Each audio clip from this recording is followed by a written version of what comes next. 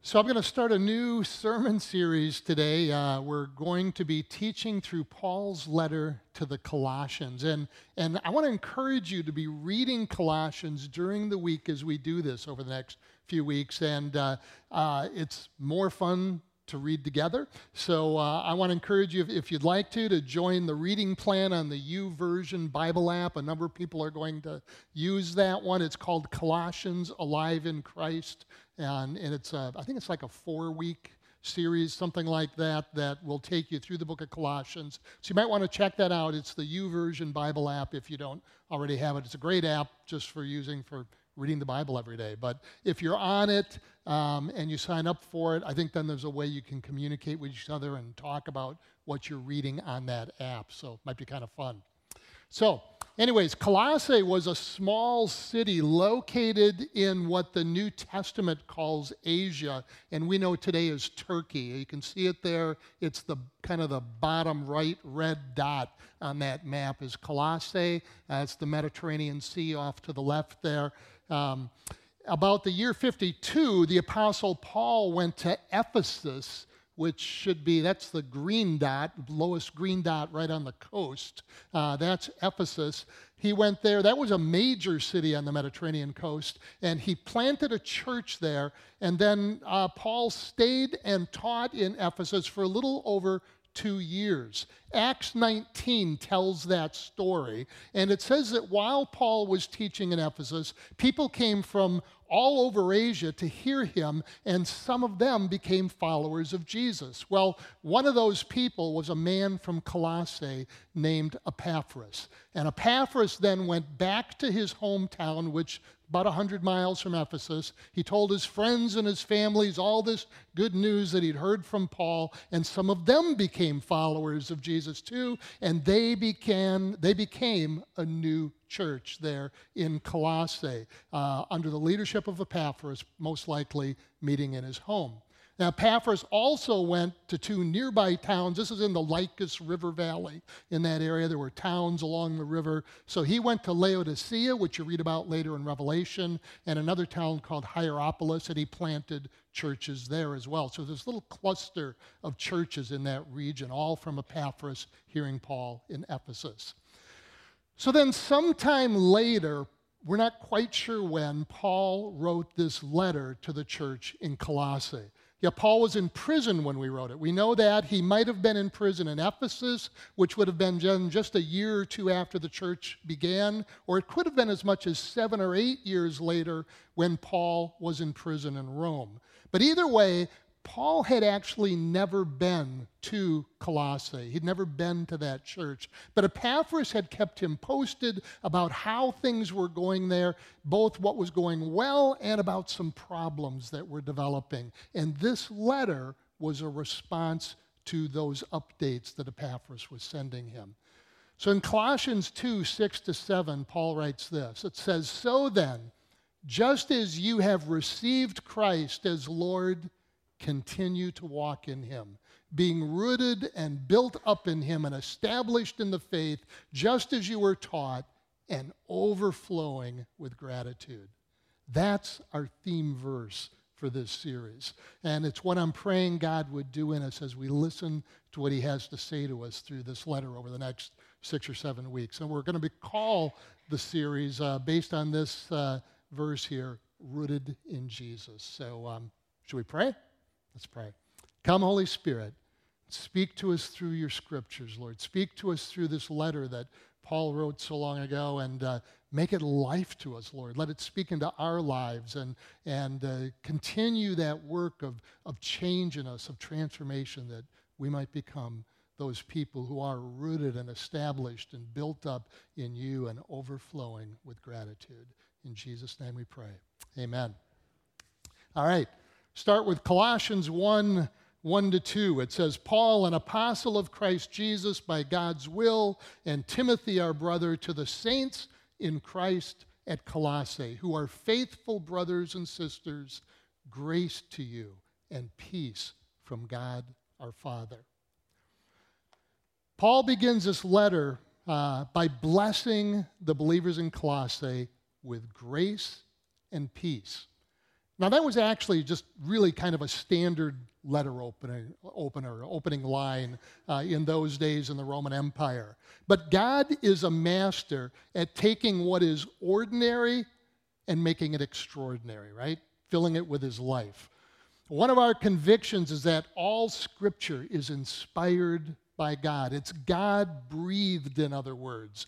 Paul wrote these ordinary words just in an ordinary letter to this small church in a small city, but the Holy Spirit took Paul's words and he made them extraordinary by breathing his life into them so that they are life-giving to us.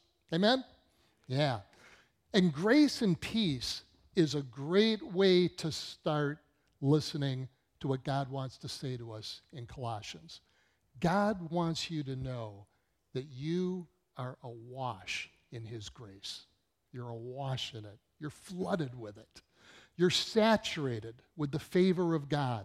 God has done everything needed to open the door for all of God's grace, all of God's favor, all of God's blessing to fill your life now and forever.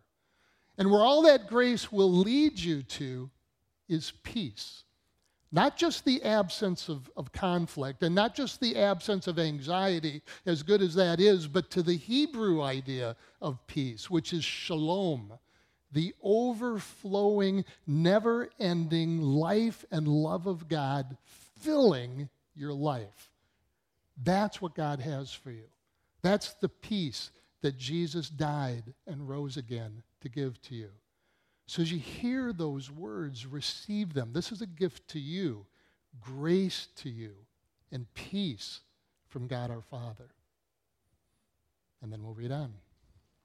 Starting in verse 3. We always thank God, the Father of our Lord Jesus Christ, when we pray for you, for we have heard of your faith in Christ Jesus and of the love you have for all the saints because of the hope reserved for you in heaven. You have already heard about this hope in the word of truth, the gospel that has come to you. It is bearing fruit and growing all over the world just as it has among you since the day you heard it and came to truly appreciate God's grace. You learned this from Epaphras, our dearly loved fellow servant. He's a faithful minister of Christ on your behalf, and he's told us about your love in the Spirit. Paul wrote this letter, at least partly, to address some challenges going on in that church in Colossae. Some newcomers had shown up there and started telling the people that the gospel of Jesus, which Epaphras had taught them, was not the whole story. They told people that if you really wanted to be spiritual, if you really wanted fullness of life and spiritual wisdom and power, there was more to learn. There were secret mysteries that only certain people were privileged to understand. And these newcomers were inviting the Colossians to be a part of that elite group. It's a very seductive message, isn't it? It's like you can be on the inside. Woo. Well, that was a very early form of what would eventually become known as Gnosticism. That name comes from the Greek word gnosis, which means knowledge, and it refers to the secret knowledge they claimed to possess. Within 100 years or so, Gnosticism would develop into this full-blown religion, or really you could say a cluster of religions, a collection of religions, because they're all different forms and varieties of Gnosticism. But all of them had very complicated and elaborate belief systems, and at their core, they all agreed on two fundamental things which were already being taught there at the beginning to these newcomers in Colossae. First, the idea that there's this secret knowledge that you need to be taught if you want to become truly spiritual and want to become one of those special elite people. Second, that the natural physical body, or world, I should say, the natural physical world and our physical bodies in them, and therefore our ordinary lives as well, are all part of an evil creation. Only your inner spiritual being was really good or important. And your ordinary, everyday life was therefore at best irrelevant and probably a hindrance to your true spirituality. Now, there are still some Gnostic communities in the world today, but the greatest and the most harmful impact of Gnosticism has come from the ways that it has wormed its ideas into Christian thinking, despite the fact that books like Colossians and other New Testament letters were written specifically to warn us against that. Yeah, it is so easy for us to think, that if I could just read this particular book I heard about, or go to this Christian conference, or find the right church, or listen to the right speaker, it's going to unlock the secret of Christianity for me, and I will be changed forever. Amen. Yeah. It's the idea that there is a secret out there somewhere that I need to discover, I need to know. It plays on the voice that tells me, that voice within us that tells us, I'm not enough. I'm missing out somehow. And it is also so easy to think that, if I just didn't have to work at a job all day, or if I just didn't have so much stuff to do at home, laundry and cooking and kids and spouses, or how many spouses do you have? But spouses, right? Right. All this ordinary life stuff, if I could just escape all of that and spend all of my time praying and reading the Bible, then I would be the person God wants me to be, right? Paul writes, we always thank God, the Father of our Lord Jesus Christ, when we pray for you, for we have heard of your faith in Christ Jesus and the love you have for all the saints because of the hope stored up for you in heaven. There is so much packed into that verse. First of all, Paul is affirming that the God of all things is the Father of Jesus. God the Father is Father of God the Son. And God the Son became human like us. Because God loves us, He loves our humanity. He loves even our physical bodies so much that He came and got one Himself, right? God loves all of His creation, His physical creation. What did God say when He made it all? It's good, right? It's good. God loves His creation so much, and He is so convinced of the goodness of His creation that He became a part of it. Our faith is in Christ Jesus, in the Messiah. Jesus is another way to say that. In other words, our faith is in our God who became human to deliver us from sin and death, not to deliver us from the physical world. Our hope is stored up for us in heaven.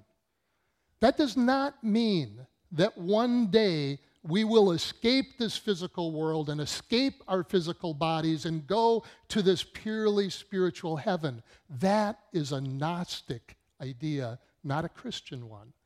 The Bible tells us that one day heaven will merge with earth. And when that happens, we will be physically raised from the dead, just like Jesus was, and all of creation will be made new.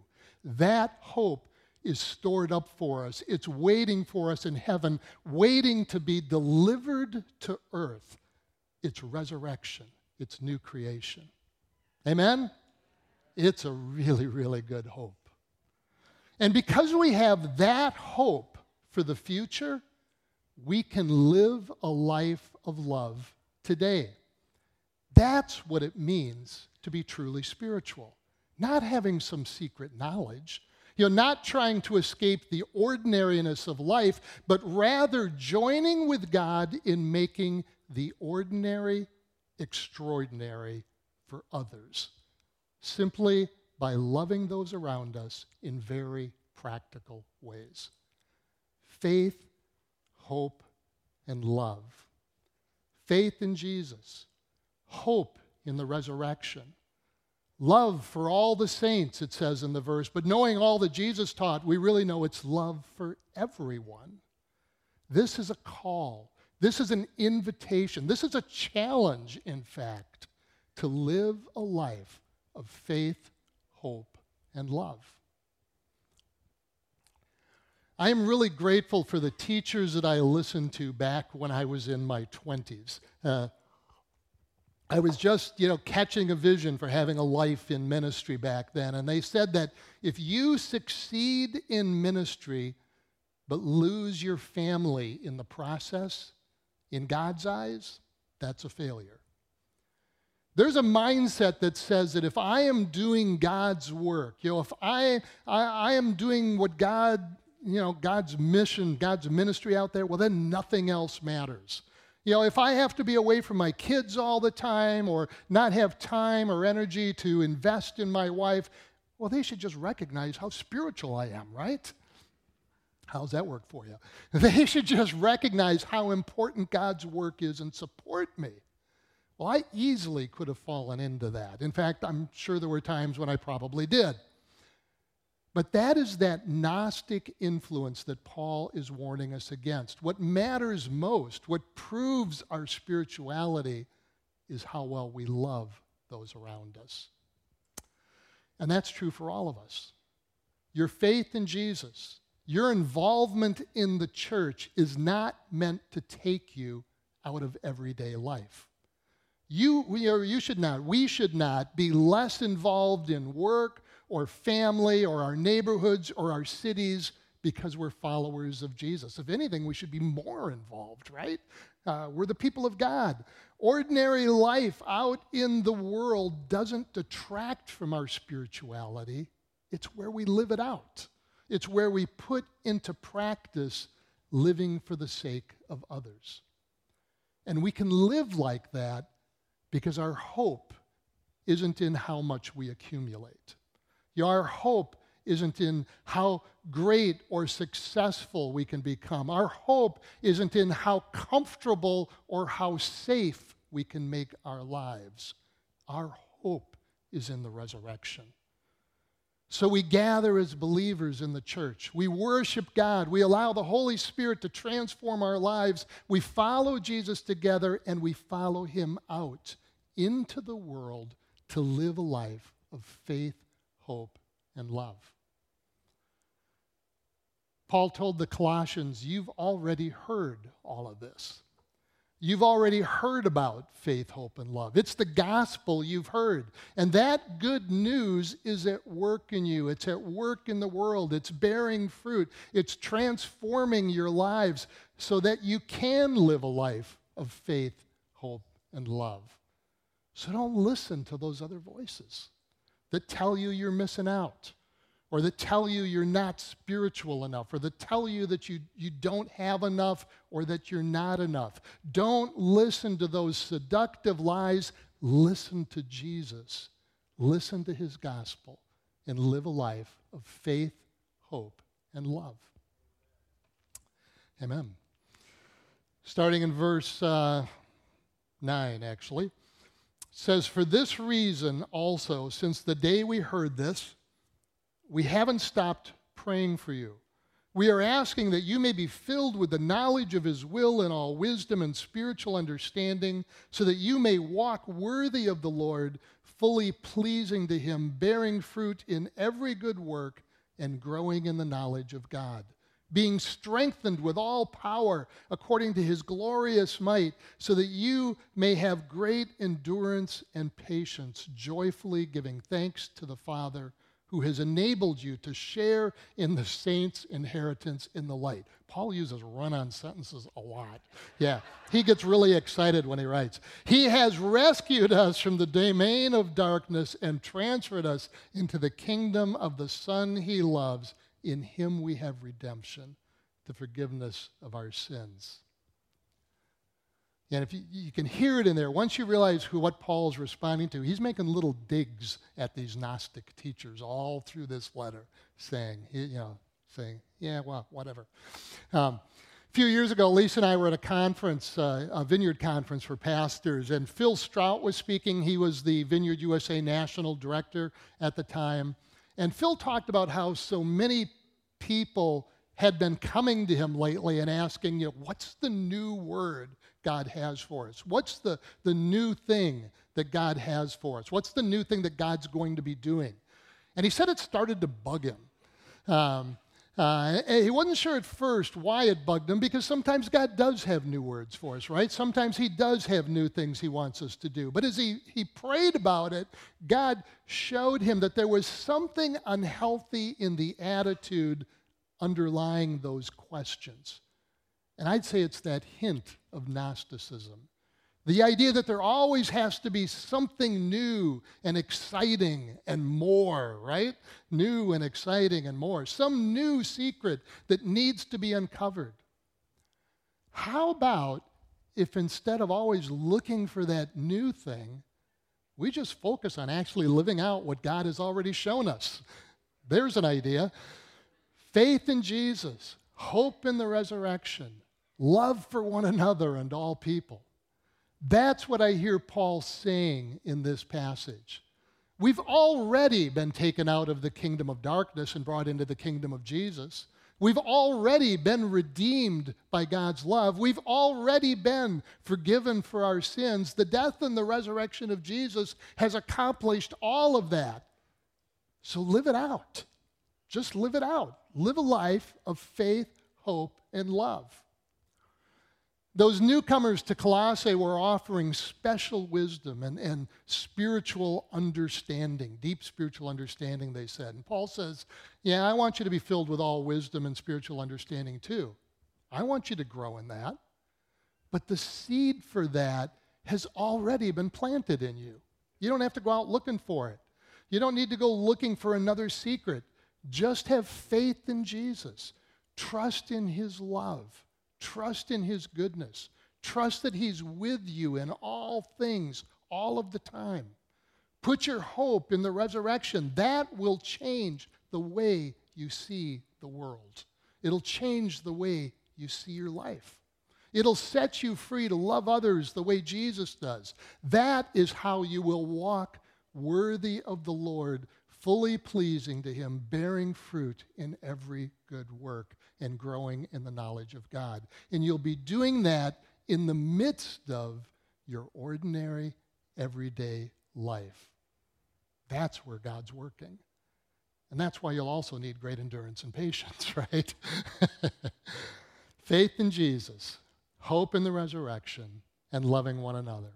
Faith, hope, and love in your everyday, ordinary life is what makes the ordinary extraordinary. So live a life of faith, hope, and love. Our theme verse for this series says, so then, just as you have received Christ Jesus as Lord, continue to live in him. How do we receive Christ Jesus as Lord? Grace, right? By grace.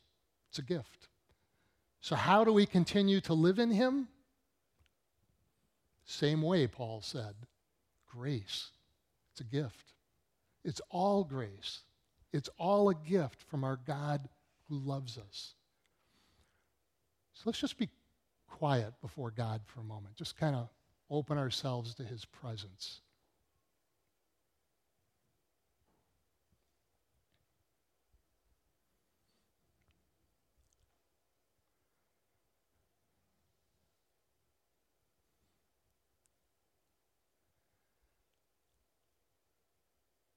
The grace of God is here for you right now. You just maybe even open your hands to receive his grace. You're awash in his grace. That invitation to receive Christ Jesus as Lord, that's not a call to get your act together or start towing the line better. It's an offer from the author of life to fill you with his life and lead you into fullness of life, right? Lord, we just receive you again this morning. We receive all that you have for us. Come, Lord Jesus. Let your life flow into each and every one of us.